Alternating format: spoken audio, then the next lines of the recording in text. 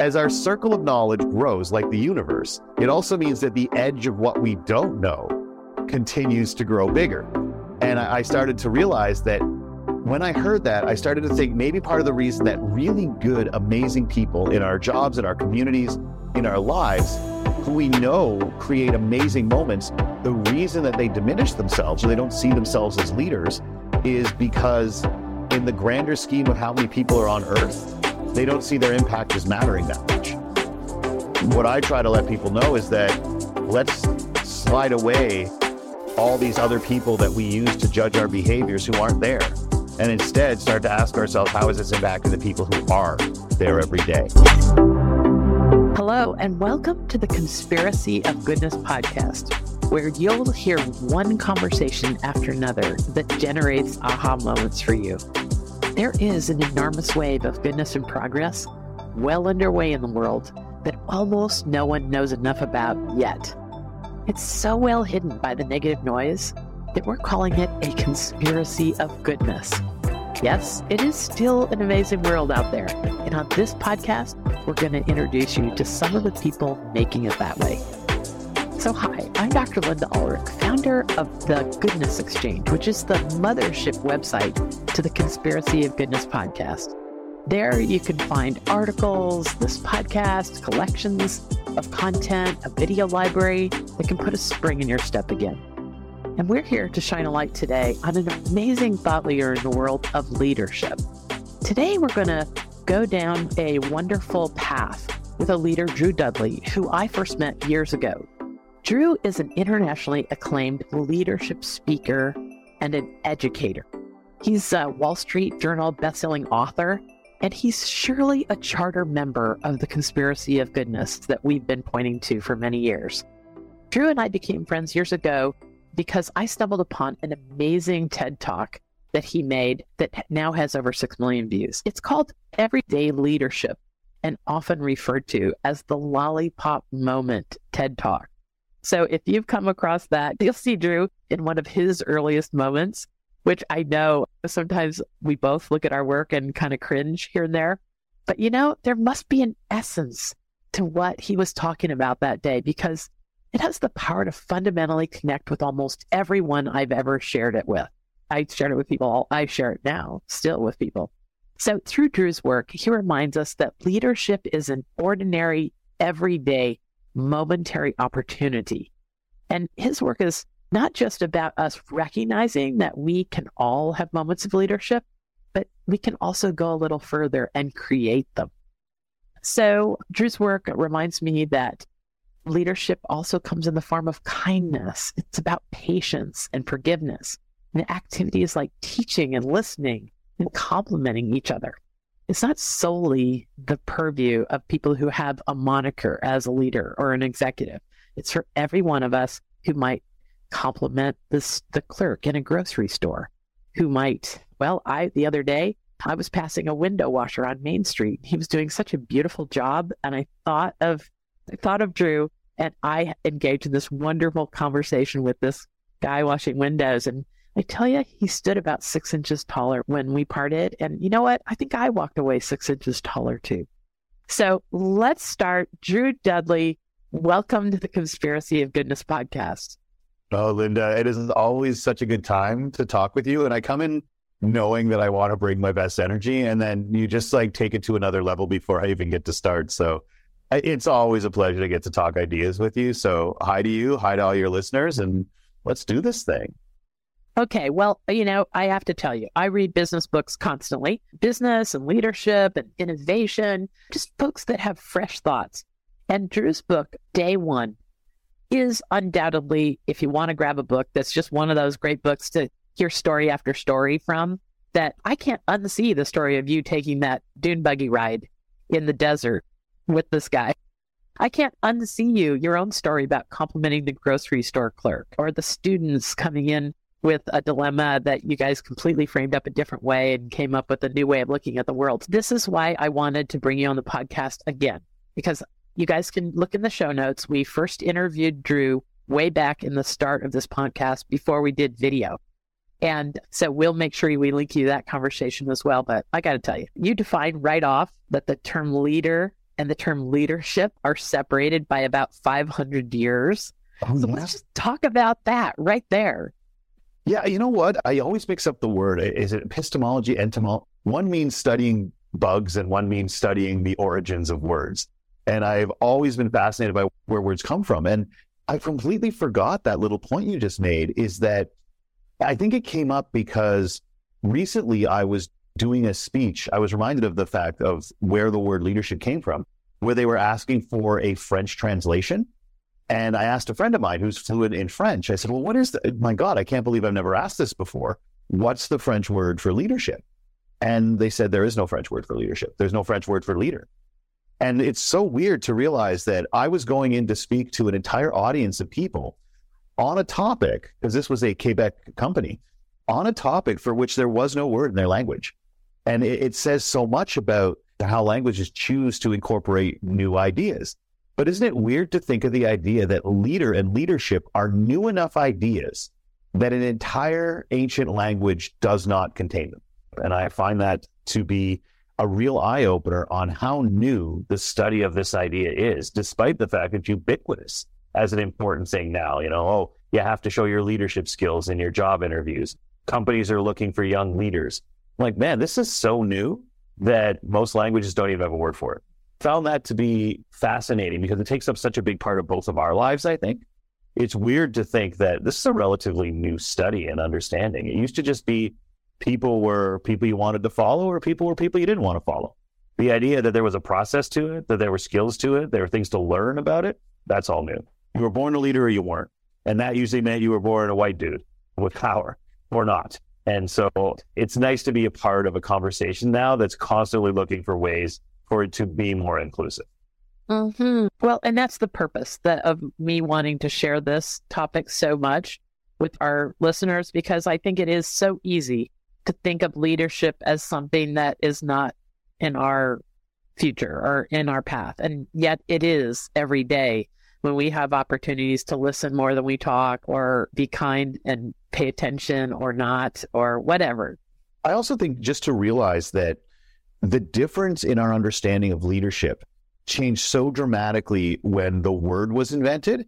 It's the same way of realizing that the word tweet in 1980 would mean nothing. But what Twitter, what social media in general has created is an entirely new way of looking at the world. The difference between how we understood the world pre-Twitter, pre-Facebook, pre-social media, and how we look at it now, you can't even compare the two. That's what happened with the idea of leadership. It was that transformative to create the word leadership.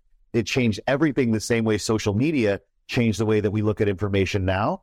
The invention of the word leadership changed the way that people started to look at what influence meant, and it broadened it significantly. But the idea of a single word transforming the world around us, the word tweet, the word post, like the term social media, they meant nothing, and then they changed everything. I think if we go back, we realize that that's what leadership did when we brought that into the world as well. It's funny. I was riding yesterday. I was riding along in the car with my 26-year-old daughter, who's an engineer in a company, and we were talking about everyday leadership in a different context, but very much close to this. She said, "I wonder if they had morning meetings back in the caveman days." Oh wow, yeah, like was there a check-in? Yes, because we were talking about how wonderful it is when you see examples of people self-organizing. When something, there's a problem, then, everybody's chosen where their best place is. It happens at my big family cabin back in Illinois. We have 30 people I cook for every weekend.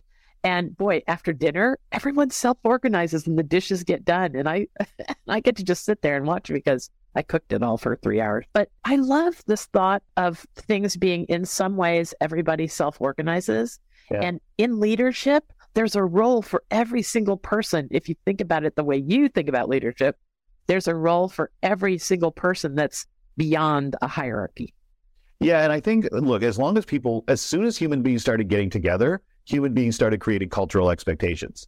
And cultural expectations are so strong, right? They're way more powerful than rules and policies and procedures. So As soon as humans started getting together in groups, and this is 10, 20, 30,000 years ago. Yeah.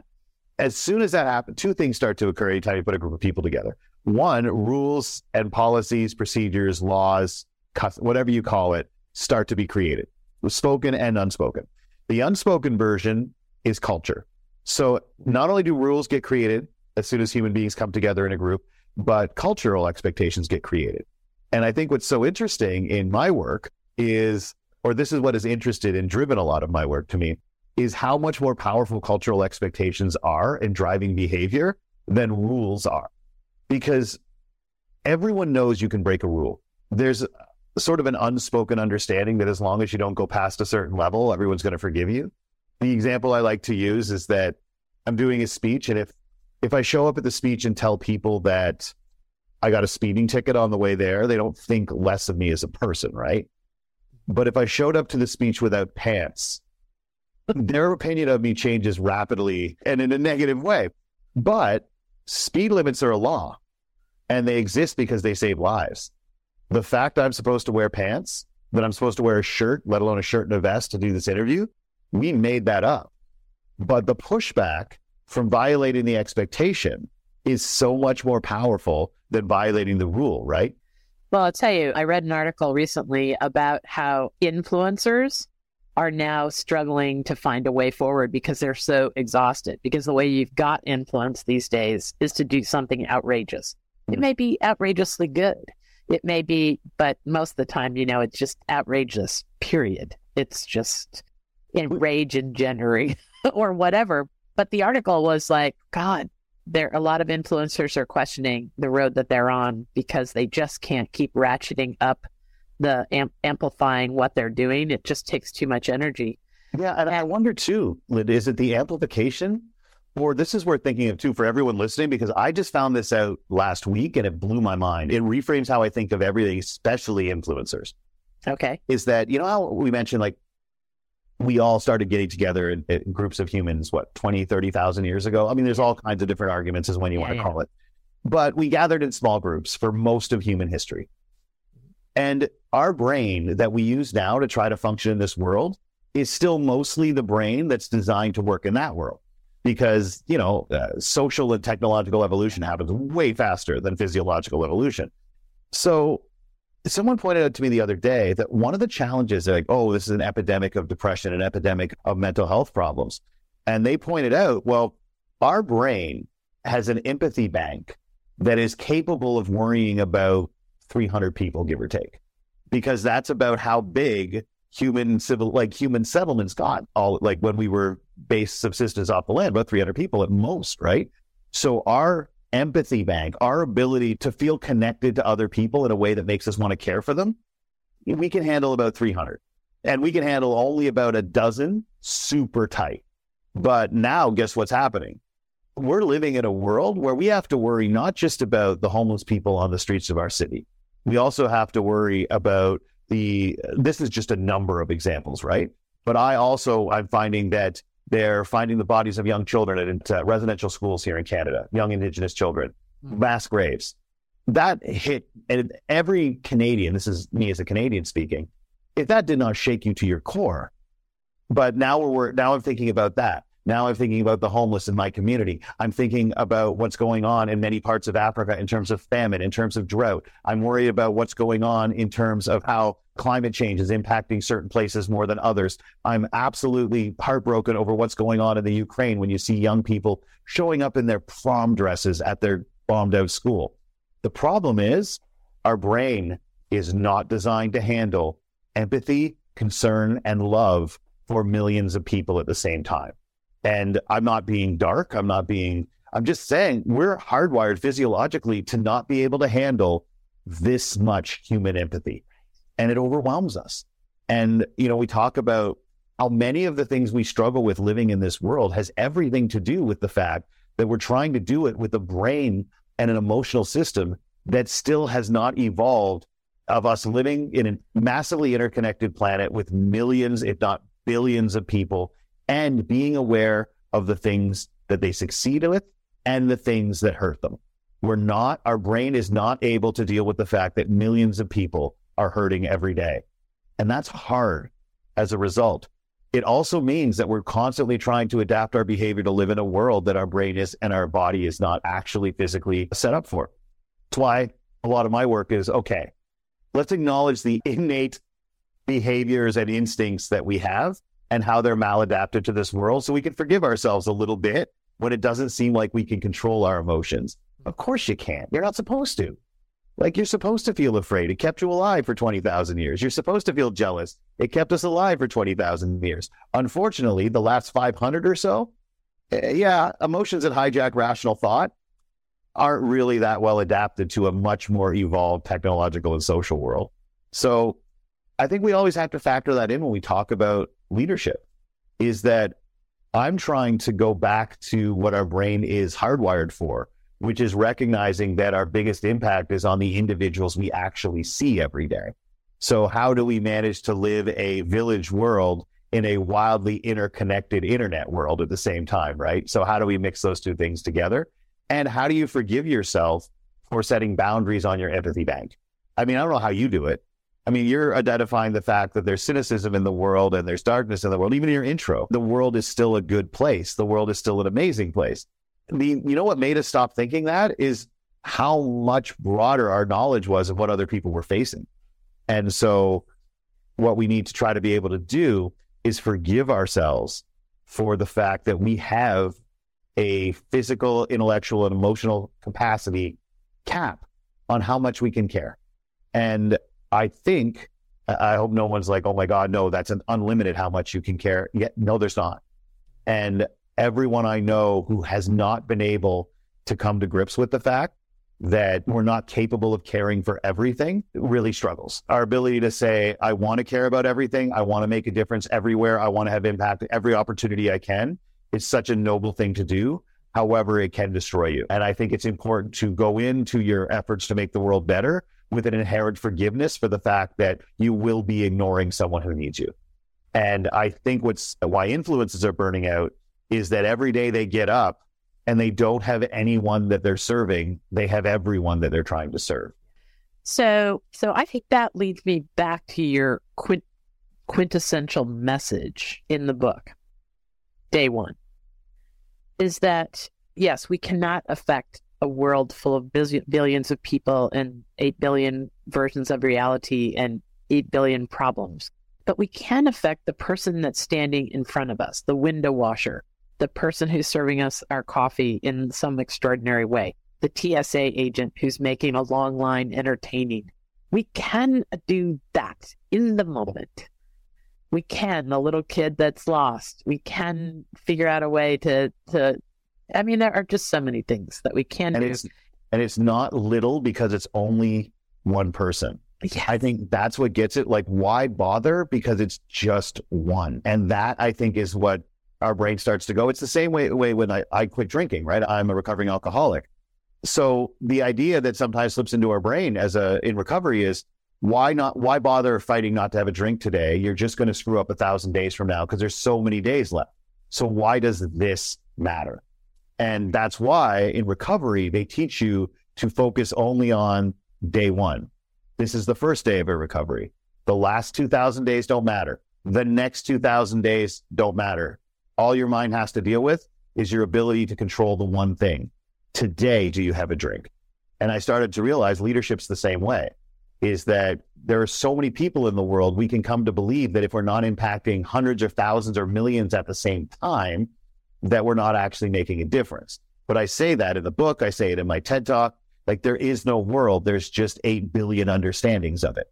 And so leadership is about changing people's understanding of the world in an individual moment, their understanding of how many people care about them, what they're capable of, and how big an agent for change they can be in this world and in their own life.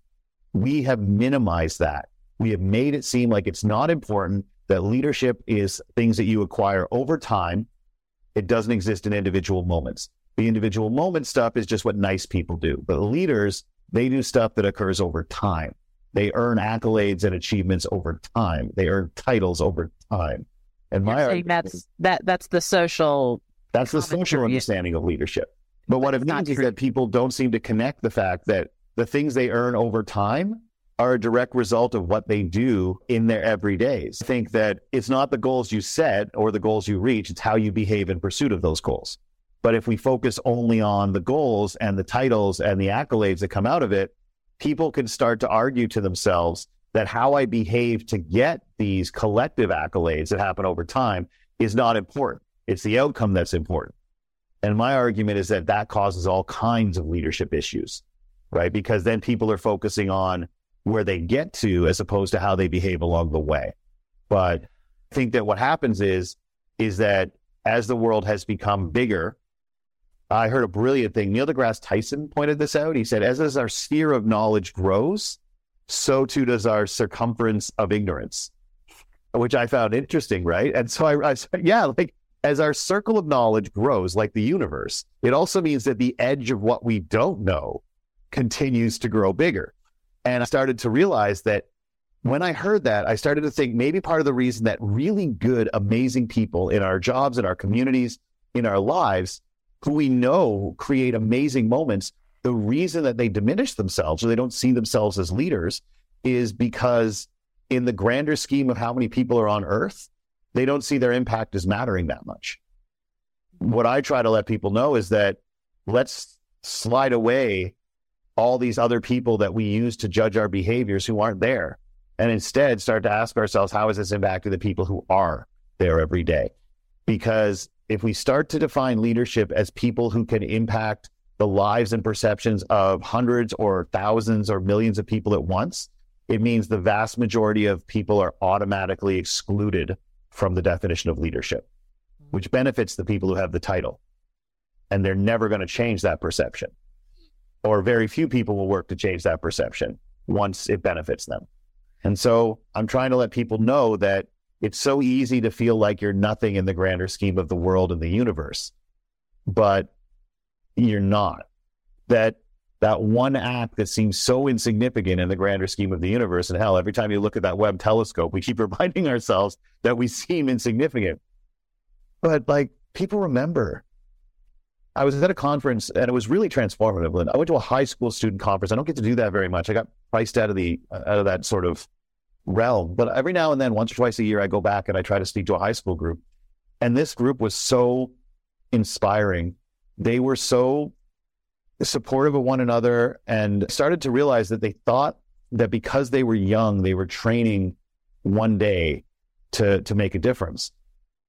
And I think their teacher made them realize how much of what they did to this world they were just dismissing as unimportant, because each of these students went around and told their teacher that when the pandemic first started, she brought them quilts, customized quilts, like where she'd given thought to the color and to what was on them. I don't know if she made them, but she brought them all quilts. And each student went around and talked about how their individual quilt they'd been given by this teacher, and she had driven to their houses and dropped them off, right? How one student said, I never thought of myself as I think she said, a salmon colored person until you gave me a quilt and I realized that is my color. And all these students went around and talked about how this gesture in and of itself and the quilts themselves had an impact on them and made them learn things about themselves. And the teacher didn't remember doing it. And every single one of those students went around and had a specific thing about the act that had changed them. And maybe they hadn't thought about it every day, but as soon as one student mentioned it, all the others, and that teacher had no recollection of that moment. None. And then she was reminded and said, oh my God, yeah, I remember that. But we need to understand, like, that lasts forever in the minds of those people.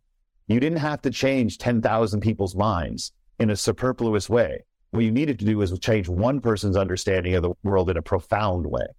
Mm-hmm. And we've waxed poetic on a bunch of topics here, but my goal is to make it less of an accident when we do that. Like, we all live our values if you're good people whenever you get the chance. Like, it's just, oh, here's a chance to be kind. Here's a chance to be empowering. Here's a chance to demonstrate courage, right? That's awesome. But my work is about how do we create those moments intentionally? You know what I mean? It's good leaders live their values whenever they get the chance, and great leaders create those opportunities. So we have so many good individual moments of impact we can create every day, but we get distracted. How is it that if we recognize leadership exists in moments of impact, how do we create them more consciously? How do we not make it an accident? How do we only do it when we get the chance? How do we do it every day we get up and say, I'm going to do this today? And then how do we trick our brain into not getting distracted in the process? I think it's also you have a lovely wrap on the fact that leadership there's something fundamental about recognizing what you do in the world and its potential there. You tell a great story about bus drivers and how the school bus drivers so you got to really think about this. The school bus driver probably doesn't really think of themselves as a leader in the school, but gosh, when you think about the consistency of contact that most kids have with somebody in a school, they're going to have a lot more consistency of contact with the school bus driver than they ever are the principal or people in the leadership. And I think that this gets to the heart fundamentally about leadership versus, you have a great rap about the difference between leadership and catalyst. Oh, yeah. Yeah. And, I've always been fascinated by the word catalyst, When I learned it, I think it was in grade 10 bio. And my teacher's up there talking about what a catalyst is. Something that doesn't necessarily have any power on its own, but when added to the right things, unleashes power that wouldn't be present without it. And so it's not the catalyst in and of itself that's responsible. What it does is it allows other things to release their power. And I love that concept. I didn't realize at the time how much I didn't study leadership at the time. I just thought, isn't there something great about the fact that there exists something in the world whose only job it is to unleash the power of other elements in the world? And later on, you start to realize, oh, wow, that really is what leadership is all about. And so the idea is, as a leader, as I define it, is an individual whose skills or insights or simple presence enables other things to happen that would not have happened without them there. And I started to realize as I was looking for the title for my new job, okay, I'm the chief catalyst. My job is not to necessarily do things in and of itself. My job is to be the thing you add to unleash other people's power. And that means that every leader, as I define it, individuals who try to close the gap between who they want to be and how they're actually behaving, every leader is a catalyst, right? Every leader, by definition in my world, is a catalyst, but not every catalyst is a leader. Here's what I want to get to, because I think it's at the core of your message. So if we're on thoughtful, and if we're on just being the best person we're capable of being, I love your 6 points that you hold yourself to. Okay, so this is at the essence, I think, of where we're at here in this conversation. Is there are a lot of ways that we can impact others, good and bad, but so much is out of our control, except for your 6. What do you call them? You refer to these 6 things that you hold yourself to. Okay. Yeah, we call it the leadership test, or I call it the leadership test. I didn't call that in the book because here's the thing. People hate tests so much that my editor suggested I don't use the term. And words are so powerful, right? And the word test has a really negative connotation because for all of you listening out there, every test you wrote for the first 20 years of your life was somebody else's test. It was somebody else's questions. They demanded the answers that would make them happy, and you delivered those answers. And then you got evaluated, and they gave you something that impacted your future, right? Like usually a grade that impacted your opportunities in your future, but it was always somebody else's test. And that's really stressful. It's wildly disempowering, makes nobody like that damn word, which is problematic for me because one thing I've learned since I left school, because tests were the number one source of my personal validation. That is where my identity came from, is how well I wrote other people's tests. But now I realize the only tests that define who you are as a leader and as a person are the tests you choose to give yourself. And so we have a tool called the leadership test. It's a test I choose to give myself. Everyone in my company is responsible for it as well. And the idea of the leadership test, and the reason it's a test is this, just as a quick little scientific background. Tests are composed of questions. What the research shows is that questions are a really powerful driver of human behavior. The human brain does not like unanswered questions, hates them. All of human exploration, folklore, faith, it all comes out of one reality. The human brain hates unanswered questions. It hates them. The human brain would rather make up a lie. It would rather believe a lie it itself made up than deal with the fact that it does not know the answer to a question. This is why when you're trying to remember the name of an actor or an actress and you can, and you think you just move on, why 24 to 48 hours later, the name of the actor, the actress, the song, or the movie pops into your head? Because while your conscious brain was allowed to continue on and give up on that question, your subconscious brain was having none of it. It was like, all right, you go work on other stuff, but I'm going to stay on this. And eventually it finds the answer a day later and just fires it into your conscious, like in a massive non sequitur. It's just like, oh, by the way, it was Drew Barrymore. Like, boom, it just throws it in there. And so the fact that if your brain has an unanswered question, it will actually adapt its behavior without your knowledge to find the answer to the question. And so what we did is we identified 6 core values, and they are impact, growth, courage, empowerment, class, and self-respect. And we created a question to go along with each and every one of those values. And the key was that you can't answer the question without living the value. So for impact, what did I do today to recognize someone else's leadership? All right, that's what we went out every day trying to do. That's how we started it all. Because it's on such a pedestal that if I told you you're a leader, the way you behave, the way you treated others, it's inspired me, right? It makes me want to be better. And that is true. But you can't say that to someone and not have them walk away feeling better off. And because we said impact, our definition of that as a value, and you got to define your values, is a commitment to creating moments that cause people to feel like they're better off for having interacted with you. All right, that's the definition. Well, it's impossible to answer the question, how did I recognize someone else's leadership, without creating one of those moments, right? It's on a pedestal. If I told you you're a leader in any way, shape, or form, you're going to walk away feeling better off. So I've created a question that cannot be answered without living a value that's important to my identity. The key thing is, because I made it into a question, what I've actually done is created a situation in my brain where it desperately needs an answer to that question, and it will change my behavior to go find one. So now when I see the woman at Tim Hortons, sorry for you folks, Dunkin' Donuts, when I see the woman at Dunkin' Donuts go above and beyond when nobody is being kind to her, when everyone just wants their coffee and couldn't give less of a crap a human being is putting up with all of this, when I take a moment or I see her behaving in a way that is above and beyond, instead of being like, oh, that's nice, but you know what, I just want my coffee, I don't really have time to get into a conversation, my brain goes, oh, here's your chance to recognize someone else's leadership. And by the way, I feel really uncomfortable because I haven't done that yet. So if you don't mind doing that right now, I'd appreciate it. And when your brain says, I'd appreciate you doing this, you're going to do it. And sure enough, we tried that one question, and all of a sudden we were creating more moments of impact because we had the question. And so what we did is we added a new question every month for an entire school year. And by the end of the year, we've developed this leadership test, 6 questions tied to those 6 values. And so here are the questions quickly. So instead of every day hoping that I lived impact and growth and courage, empowerment, class, and self-respect, every day I got up saying, I have these questions. And my brain expects to have an answer for these by the end of the day. Impact, what have I done today to recognize someone else's leadership? Growth, what did I do today to make it more likely someone would learn something? And that could be me. Courage, what did I do today that might not work, but I tried it anyway? Empowerment, what did I do today to move someone else closer to a goal? Which is really important. This was developed in the school world where kids are taught from a young age, you're competing with one another. Don't get someone else an A. That's idiotic. So we need to unlearn that.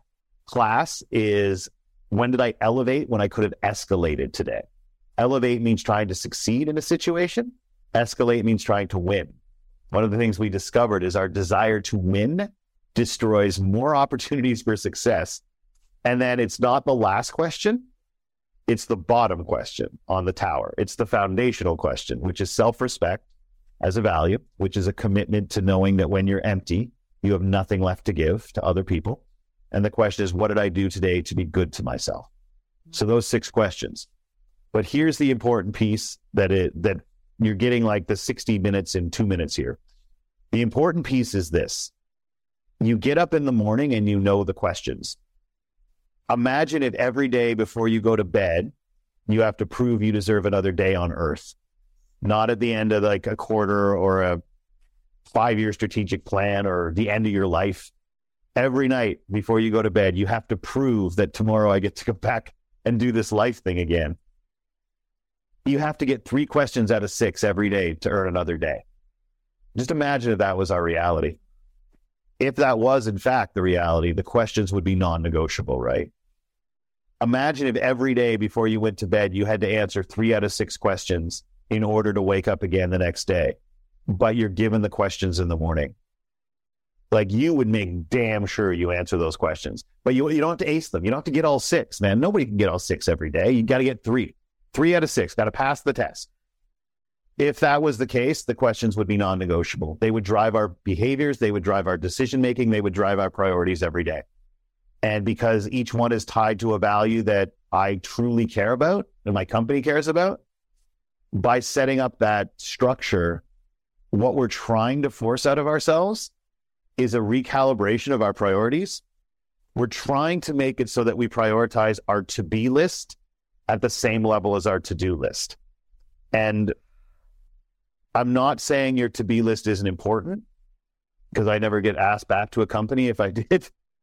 But what I am saying is that for most of us, most of our lives have been driven more by our to-do list than our to-be list. It's been a long time since we can look and say most of my decisions or priorities on any given day were driven more by who I wanted to be than the crap I had to get done. And I think that we should make commitments to one another. Your to-do list is important. We live in a social world. We have a social contract, right? That we got to make obligations to each other personally and professionally. We got to live up to them. But like, I don't know, if every obligation you have in a given day is an obligation to somebody else, well, you're just living a life of obligation. Like, how many of you listening out there, if you really look at the obligations you've created for yourself on a day-to, look at every obligation you're going to have next week. Are any of them obligations to yourself? And we could argue that picking up the kids is an obligation to yourself because you want to be a good parent. But that's an obligation to your children. And there's nothing wrong with that. I am saying if 100% of your obligations in a given day are obligations to other people, you're living a life of obligation. That is a source of incredible stress. That's so frustrating. That's so alienating. Make 10% of your obligations to yourself. The leadership test to me represents 10% of my daily obligations to get 3 out of those 6 questions. And if I'm successful in doing that, I have made sure that I've actually lived my to-be list. But that is a big piece for me, is I have to be able at the end of the day to say, here are the moments where I was the person that I claimed to be. And if you create 10% of your obligations to yourself, it leaves 90% to the rest of the world. And that's a life of service. And I don't have to tell you that a life of service is different. A life of service is empowering, and a life of service is sustainable. Like, a life of obligation is not sustainable. That 100% of your obligations to other people, even if you love them more than anything else in the world, will eventually make you feel as if you're living a life of obligation. And nobody is energized for a life of obligation. Like, the leadership tests, those questions and the psychology behind them, that is how I say these are my obligations to me. Because, like, let's face it, like, one of the crappy things about life is that we're not always in charge of what we get to do every day. But we're always in charge of who we are.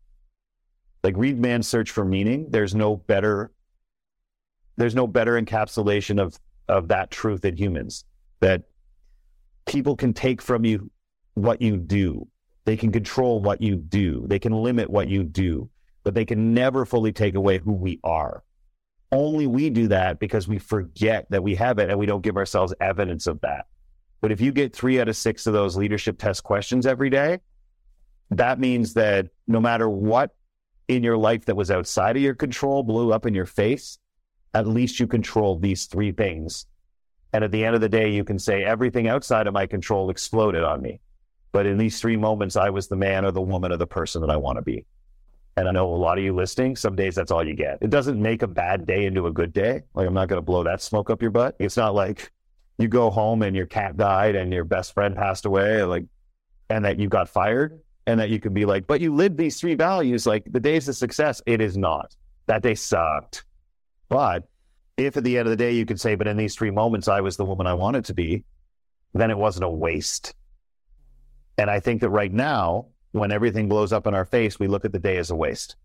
And if you string enough wasted days together, you feel as if you don't matter. And the feeling that we don't matter is an extraordinarily dangerous phenomenon. And Can we take a break and come back and talk about that? Because that is one of my favorite topics that you speak about, Drew, is this question of why we matter. Yeah, and I'd love to talk more about it because over the last few months, I've come to realize there are some things I need to consider when I ask it, and I haven't been considering it enough. Okay, great. And, I think it comes into, we've all been through a lot in the pandemic. I'm sure that's informed some of your view, and you and I haven't talked about that in a long time. So let's take a break. And when we come back, we're going to talk about why we matter. And also, I want you to share this fabulous little exercise that I caught you mentioning in another interview, your GOAT, greatest of all times exercise that you do with your phone. So let's take a break, and when we come back, we'll continue with Drew Dudley. Hi, Dr. Linda here. Many of you know that the mothership website of this podcast is called The Goodness Exchange, and there you can find articles, a video library, podcasts, and content collections that point to what's right with the world. You can visit every day, and you'll find the antidote to all the negative noise out there in the world. Okay, that solves the problem in our personal lives. We can choose what to give our attention to every morning and end our day with something positive. But what about our work environments? We need to feel supported and come alive in those cultures. But that's becoming harder and harder when most of us go to virtual work. And many of us who are working with others still never have shared positive experiences with our colleagues. By definition, culture comes from shared experience. So employees find it harder and harder every day to create an environment that attracts and retains other great people. Well, enter the Goodness Exchange and our extraordinary content, which celebrates an enormous wave of goodness and progress well underway in the world that almost no one knows enough about yet. My team and I at the Goodness Exchange are making certain that employees of optimistic, values-driven companies have instant access to the positive news out there today, because science is telling us that it's time to start celebrating what's right with the world. And here's the thing, there are so many positive stories out there about astounding solutions to some of our world's biggest problems, about wonders and leaps in human potential. But most are going completely uncelebrated. Your culture can change that and can be changed by a new focus on goodness and progress.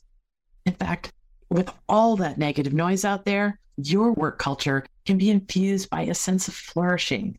People can be sharing ideas and swapping stories of wonderful, ingenious solutions around the water cooler again. With instant access to good news, employees can stay on their feet and take turns being the one who makes opportunity a setback. People who use the Goodness Exchange every day have a spring in their step. They radiate joy and confidence and creativity because they know a far more complete picture of what's going on in the world. If you'd like to chat about infusing the culture where you work with a tone of celebration, of goodness, and innovation and progress, let's hop on a Zoom. You can introduce us to your HR director or your chief of culture. If used consistently, our content can give companies a way to turn something aspirational, like positivity, into a concrete way of being. Thanks. Talk to us at the Goodness Exchange about change and flourishing where you work. Okay, we're back with Drew Dudley, leadership educator, someone who has an entirely fresh take on leadership that I've ever heard. And I am such a fan of Drew's work that I got to show you. I have not one, but two of his books, and you can see how dog-eared that one is. And this one is equally. That's so cool. Yeah, I kept one at my office for years and years and one at home. And so sometimes I do this funny trick with Drew's book. So here's the book so you can see it. It's called Day One. This is Day One. And it is really a magical book full of stories that you can't unhear in your head and that make you, I tell you, I talked to that window washer the other day because of your story in this book about telling the gal in the grocery store what a good job she was doing when everybody else was giving her a hard time. So what I know about this book, here's how I use it. So I'm having a quandary. Something's preying on my mind. I just crack it open somewhere And then there'll be usually some weirdly annotated underlined thought like this. And I'll read it. And you know what? Not in a spooky way. It just gets my mind thinking in new directions about that problem that I'm preoccupied on, how difficult it would be. So anyway, if you just love a book that's great bunch of stories that you will walk a little taller from, that's a reason to look at Drew's book. But also it can be a constant reminder about being the best person you can be. And I want to move on to this next concept because it's one of his prime concepts. First of all, talk to us a little bit about GOAT, because I think it leads into this why you matter thing so nicely. Yeah, you know what's interesting is, so as a speaker, as a writer, as an educator, you develop the things you want to share, and then you want to do it as well as possible. So you can't speak about everything. So over the course of time, you develop 2 or 3 or 4 focal points of your ideas, and you share them with the world. But what started to happen was people would ask me to come back and speak again to the same audience. And I said, well, we're kind of focusing on these presentations, and what would you like if you want me to come back? And because I can't do the same thing. And she said, I read your book and there's a chapter on self-respect, and could you just do that? And I thought, I've never even considered that possibility. Like, do you really want me to do a speech just on this stuff on self-respect, this one of the 6 values? And they said, sure. And that's how I started to do presentations that focused on individual values within it.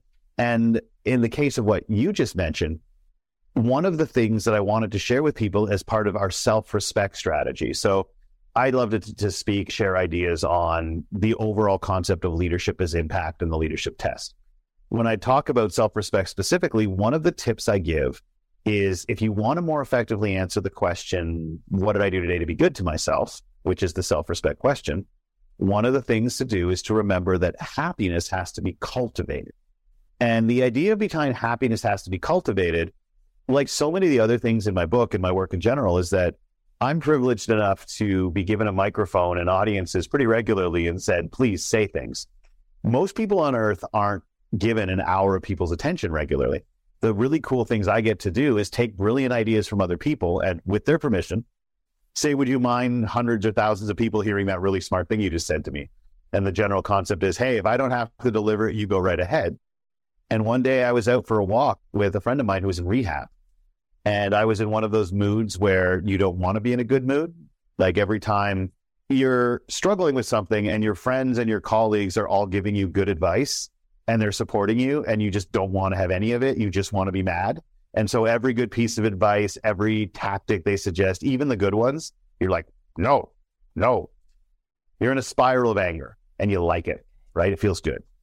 Anyway, I realized I was doing this while I'm walking with someone in rehab. And do you know the arrogance and the narcissism necessary to make it about you when you're visiting someone in rehab, about how crappy your life is?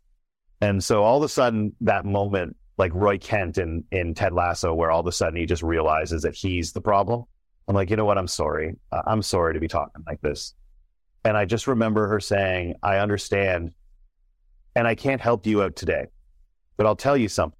I know how you feel. I don't have very many good days. And what used to happen is when I had a good day, what I did on the good day was I never, ever allowed myself to think of my bad days, because who wants to let your bad days sort of horn their way into an otherwise happy moment? So when I had good times, I went to great lengths to keep all negative thoughts away. But now what I realize is when I have a good day, I know that that bad version of myself is coming down the future. I know that it's the majority of my days are bad days. And so instead of just reveling in this tiny little reprieve that I have, when I have that opportunity, I'm going to plant happiness. I'm going to take a moment, just 10 minutes out of my good day, and take something from that good day and plant it so that it can be harvested for this pissed off version of me later on. Because when you're feeling like that, you can't turn that frown upside down. You can't find the silver lining. I hate this toxic positivity nonsense, right? Like when you are bad, when you are hurt, you can't just think yourself out of it. That's not how the human mind works. It's not how emotions work. But let's recognize that. So when you have a good day, do something for this version of yourself that you can easily use to celebrate.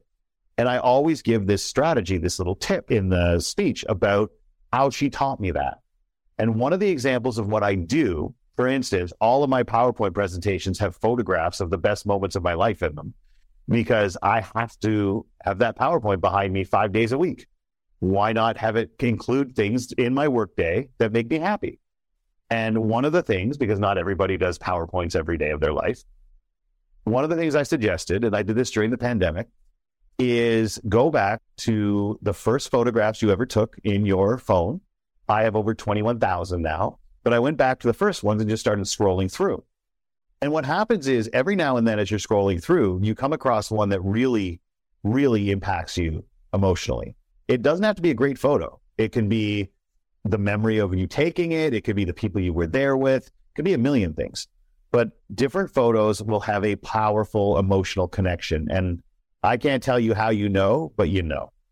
What happens is go through, and every time you come to one of those photos, because most of the photos on your phone you've never looked at after you took them, when you see one that just makes you feel that, oh yeah, put it in a separate folder, create a new folder on your phone. I call mine the GOAT, the greatest of all time.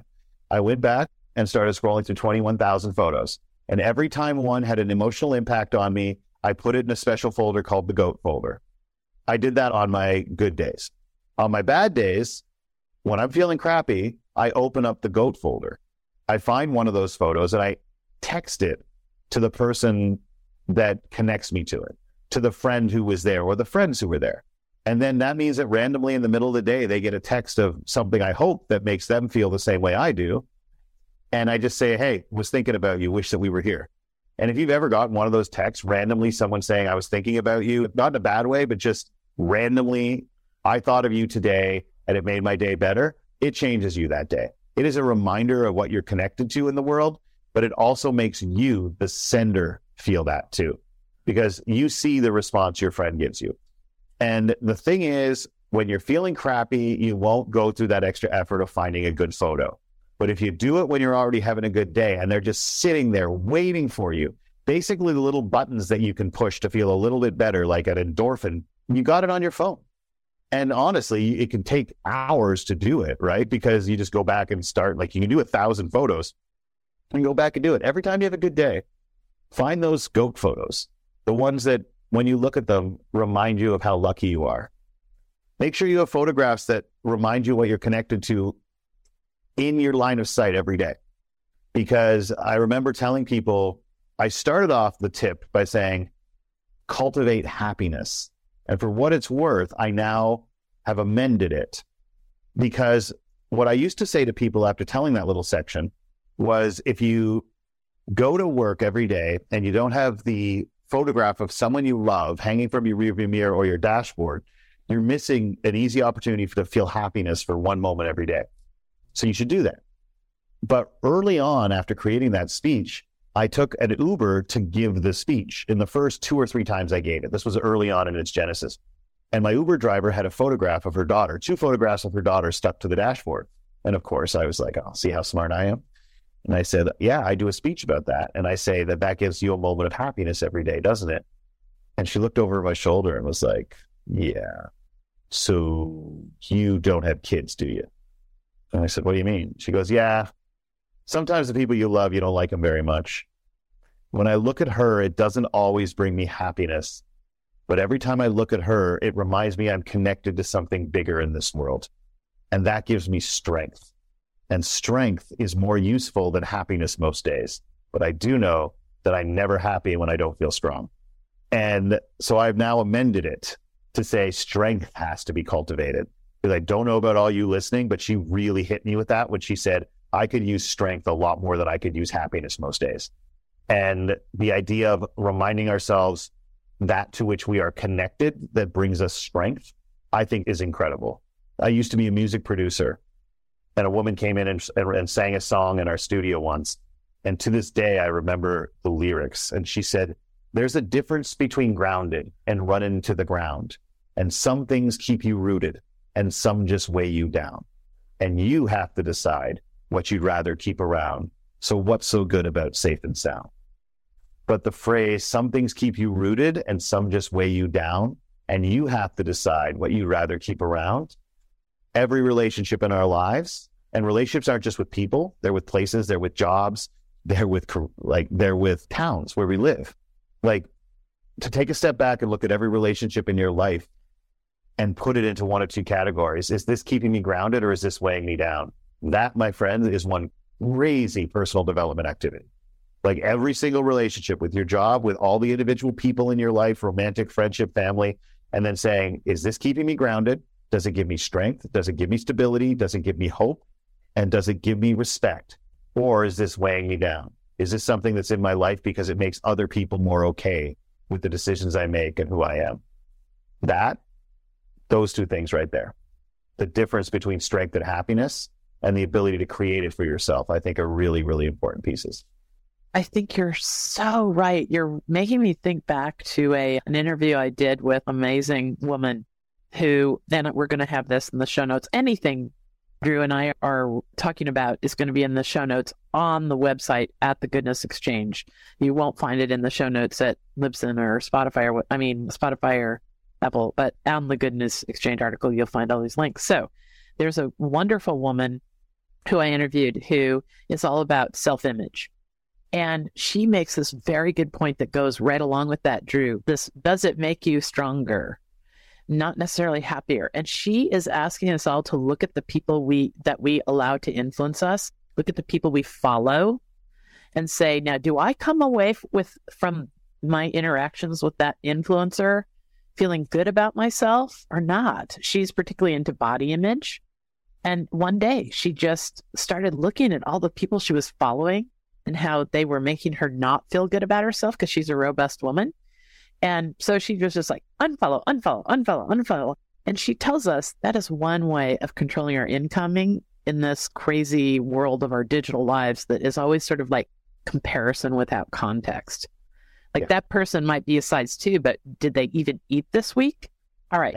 I have to interject here just because, and I don't want to stop your flow because I know that this goes into how you've come through this in your own mind's eye. But I do want to say, I think that part of the equation here, I've noticed we do one article after another about people who are doing good things in the world, large and small, at the Goodness Exchange, or these interviews we do on the podcast, and they don't share them.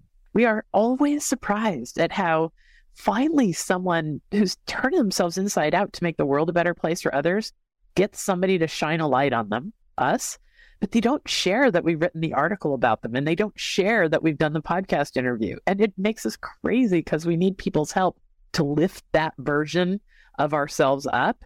But we've realized that there is this incredible taboo about being humble. Mm-hmm. And so a lot of times it's this, and like we almost believe the narrative that there could be somebody sitting right in front of you who does the world of good for the food pantry or the Humane Society or any number of things. But if you ask them why they matter, this need to be humble is driven so deep in our psychology that it overrides our being able to recognize what we're uniquely built to contribute. Without a doubt. And I think it's important to recognize that the phenomena you just identified, while I think universal, also impacts one large portion of our society more than the others. It impacts women more than men. You hit on something there when it comes to humility as a value. And part of my work is you have to define values or you can't live with them. Like, you can't use them if you can't define them. Otherwise, they're just words, right? And it got me thinking about humility, because one question I ask at the beginning of speeches is how many of you are comfortable calling yourself a leader? People won't put up their hand. And it's because we have had the idea of humility as a virtue hammered into us. Cool, right? Because people don't like individuals who aren't humble. But I think one thing we have to acknowledge is that what we've ended up teaching is that humility means denying what makes you awesome so that other people aren't uncomfortable around you. All right? Other people don't feel intimidated by you. Tap down what makes you amazing. Deny what makes you amazing so other people are more okay with you. This hits women harder, I also think, because women also have to bounce the idea of humility is that people get upset if you make them feel threatened or uncomfortable. As such, be humble, deny things that other people could perceive as a threat or that you're better at than them. For women who have had to navigate their entire lives knowing that not only is it negative to make men feel insecure? It can be dangerous to make men feel insecure, right? So it becomes even stronger with women who, whether they've been explicitly taught it or not, or they learn it from their lived experience, making a man feel threatened or like they're not as good as you can have negative, not just negative career consequences, social consequences, physical consequences. And so it's a cultural expectation that people will deny what makes them great. For what it's worth, if you're listening, especially if you are raising young kids, especially young women, humility is not denying what makes you amazing. Humility is recognizing that what makes you amazing doesn't make you better than other people. And we need to teach that. I really think we need to teach that, because right now, humility means deny what makes you extraordinary. Humility should never make you deny what makes you extraordinary. What you have to do is recognize that what makes you extraordinary does not make you better than other people. That's what's holding people back, is because the people you want to showcase have been taught from a very young age, if you celebrate this stuff, if you say it in front of other people, they will like you less. And if they're good, genuine, awesome people, they would rather good things happen than they get credit for it. But all of you out there who are raising kids, if you ever see them deny what makes them great in order to make other people more comfortable with them, if you can make that distinction for them, to be like, look, you should be humble. That will make your life easier. But humility is not denying what makes you great. It's recognizing that what makes you great doesn't make you better than anyone else that you spend time with. That's a hard lesson to learn. But I think if we can embrace that definition and we can teach that definition, I think we can change some things, particularly for the young women in our lives. Okay. So this is a lovely way to sort of go in the direction of wrapping up. Let's talk about children and leadership. Maybe children and introverts. Because I think that start with whatever you want. You know, I've got a daughter who's has a fantastic mind, but she's very much an introvert. And my husband and I are both very verbose people, and it's been a hard parenting journey because we're always like, speak up, or stepping on her toe when somebody asks her a question and she answers with one word, but she's listening and she's assimilating what she's hearing, and then she'll say the darndest things. So talk to us about how everyday leadership is important for parents and introverts. Talk to us about those two, because our work groups are filled with introverts who their ideas are not coming to the top because we're all talking so much. Our children need support no matter how their chemistry is lined up, and who knows what they have to contribute. Go in either direction. Yeah, let's start with kids. I think the first thing we need to acknowledge is that the education system is the most liberating, empowering, valuable system that we have. It can also be among the most dangerous because it teaches people how to think about the world and their place within it. And at the same time as it's doing that, it also immediately begins ranking them. And you can tell people whatever you want, but how old is a student before they start to realize, why are they grading us if it isn't to rank us? And why would they rank us if it's not to make sure the people at the top get something the people at the bottom don't get? There is no reason to grade people except to rank them. And once you start ranking people, you can say whatever the hell you want about education being about growing as a person, and it doesn't matter. You're ranking people. You're giving them numbers. And in the States with the standardized testing, it's even worse. And so inherent in the system in which people are learning who they are is they're also at the same time being taught they're competing with one another. And that is a very dangerous type of situation. And teachers know this. And I want to be very clear. If a system is deeply flawed, you do not need to have bad people in the system for it to continue to be a bad system. Great people can exist in a flawed system and the system will perpetuate itself. Mm-hmm. Teachers know this. Most teachers don't like the type of thing I'm talking about here. With kids, the first thing that we have to be able to let them know is that let your children know as best you can that they should work incredibly hard to make their grades extraordinary. Because let's not blow smoke up anyone's butt, right? Mm-hmm. Yeah. Your grades will open doors for you. Your grades will kick down doors for you.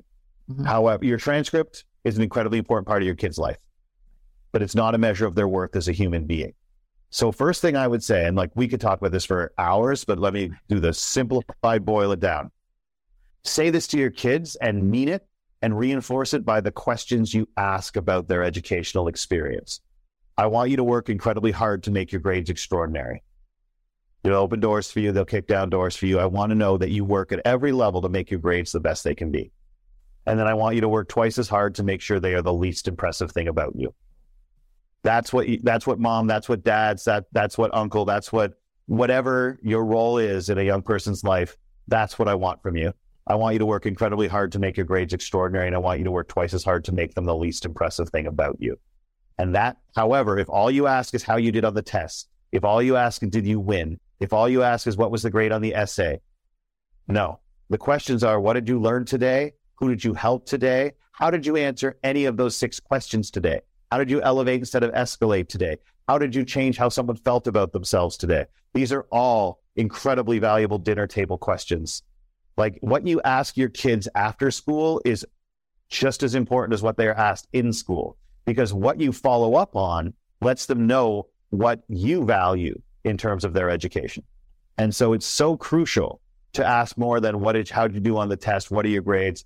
Are you ready for your SAT? What school do you want to go to? What do you want to do when you grow up? Somehow, what do you want to do when you grow up became, how do you want to get paid? All right. Nobody knows the answer to that when they're 19 years old. I hope not anyway. But that's what I say with kids, is that we promote what we permit. And if you let them step on other people's throats so that they can get into that college, they're never going to stop doing that the rest of their lives.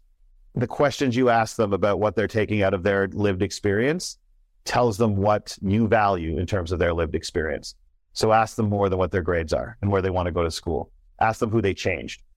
Hell, man, I should write down like 15 questions to ask your kids every night. This is like my next new little booklet. As for introverts, I will say this. Okay, before we move on, let's you and I go on a little personal escapade. Mm-hmm. This is something, as soon as I started the Goodness Exchange many years ago in 2013, I started to realize, of course, I was just an ordinary person. I was a dentist. I knew how to use the internet like anybody else. And we can go into that another day, how I ended up. I like how you went and got a job that requires like 9 years of post-grad education. And you're like, I'm just a normal person. I'm a dentist, which is harder to get into than med school, but whatever. Well, the thing was, I watched how little we knew about what was good in the world in those first few years. And one day I said this to myself, and I even made a greeting card with it. This is the picture on the front. Okay. So that's my son. This is a thank you card that I send to people. And this came out of my brain one time. So this is the personal mission you and I can go on together. I said, I can imagine a world when you ask someone, what do you do? They understand you to mean, what do you do for others? And in that world, almost everyone would have something to say. It's a good world. This world could be taught to first graders. Yeah. And we say, what do you do? A first grader could know that means, what do you do for others? So I love this. I love this rap about kids and the choices we have about helping them decide what to value. So thank you for just going on that rap. I'm going to make sure what you just said is part of a video series. Okay, so just saying, I've been with you on getting kids to understand why they matter. So talk to us about introverts. Introverts and leadership. I think the way I define leadership, which is leadership exists in the individual moments of interpersonal impact. And leadership is striving to close the gap between the person you want to be in terms of which of those behaviors you want to engage in and how you're actually behaving.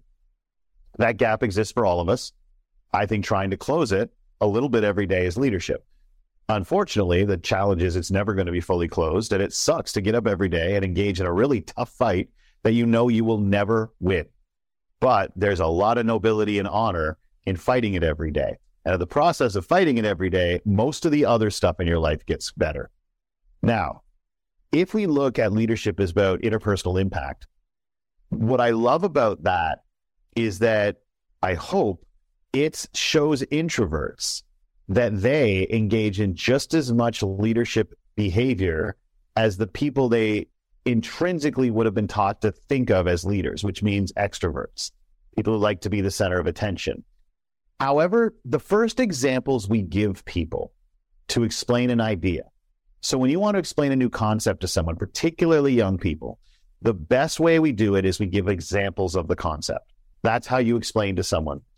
Now, what I think we need to pay closer attention to, or that to which we need to pay closer attention, you can tell I dated an English PhD, is the fact that the first example you give to someone to explain an idea, not only does it shape how they think about that idea for the rest of their lives, it limits how they think about that idea for the rest of their lives.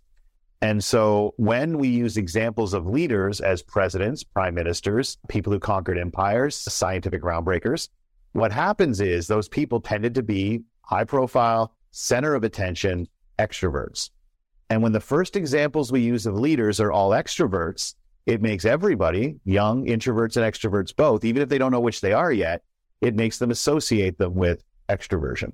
So if all the examples don't look anything like you and don't behave like you, you are immediately going to say to yourself, okay, that is not a realm for me. However, if we look at leadership as individual moments of impact, I think we need to recognize something about introverts. They are, on the whole, more emotionally intelligent than extroverts. We extroverts, although I am now borderline extrovert, I used to be hardcore and now it's moved back a little. We often think out loud, which means we take up space in meetings all the time, right? You watch that today. An introvert would think carefully to your question and give you a 30-second answer. I take 4 minutes to think through what I think out loud, which has its own benefits and its own drawbacks, right? But it also means introverts in the same meeting have nowhere near the space that I start chewing up. Introverts, however, are so emotionally intelligent. Their ability to connect with people on one-on-one situations are often better than extroverts because extroverts, our focus is on the interaction, not necessarily the people within it. And that's not because we are not empathetic. It's not because we don't care. It's simply the way that we gather information. We gather information by actively sending things out in the world and having it bounce back like a bat, like radar. All right, out it goes. And then we take the information back. Do people nod? Do they like what they're seeing? Introverts don't. Introverts do that in here. And then they put it out in the world and they assess people's reaction. So they create and then assess, wherein we create through our assessment. Totally different way of looking at the world. But when the focus is on the interaction, it's not on the person. For introverts, they're focused on the person. Now, if you have a higher level of emotional intelligence, and we define leadership as creating moments that impact other people positively, introverts are so good at coming up with ways of impacting people emotionally. They are often the ones who have the meetings after the meetings. Like a really rough meeting happened, and then they go around afterwards like, hey, you okay? Oh my God, Linda was such today. Without a doubt, I think she was out of line. But I do know that Linda's got some stuff going on at home, and I'm not saying it excuses what she's saying. We have these people in our lives, right?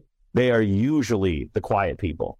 And because they do not like emotional upheaval and they stay quiet through it. Here's my thing to all of you introverts. If we understand that leadership exists in creating moments of interpersonal impact, you, by virtue of the fact that you usually have higher levels of empathy, emotional intelligence, and you focus more on other people and what they say as opposed to what you want to say, not because what you want to say isn't important, it's because you don't think through saying things. You think in your head. Don't forget, the extroverts give us a little bit of patience. It's not that we want you to hear everything we think. It's we haven't figured out what we think until we say it. But you are so well equipped to create those types of moments. You see them better, you understand them better, you see people's needs better, you assess people's hurt better. So for all of you out there who turned off the idea of leadership because you were taught or you took in passively what we do teach without meaning to, that leadership needs you to be the center of attention. You don't. Leadership needs you to be the center, needs someone to be the center of your attention. Leadership isn't being the center of attention. Leadership is making someone else the center of your attention. If you can do that, and I tell you, all you introverts out there, you are better equipped for that than many of us extroverts are. So when we redefine leadership, we could better understand where your role is within it. If you go with the definition you were given, a lot of you introverts will be like, that's not for me. I'm asking you to think about leadership in interpersonal impact.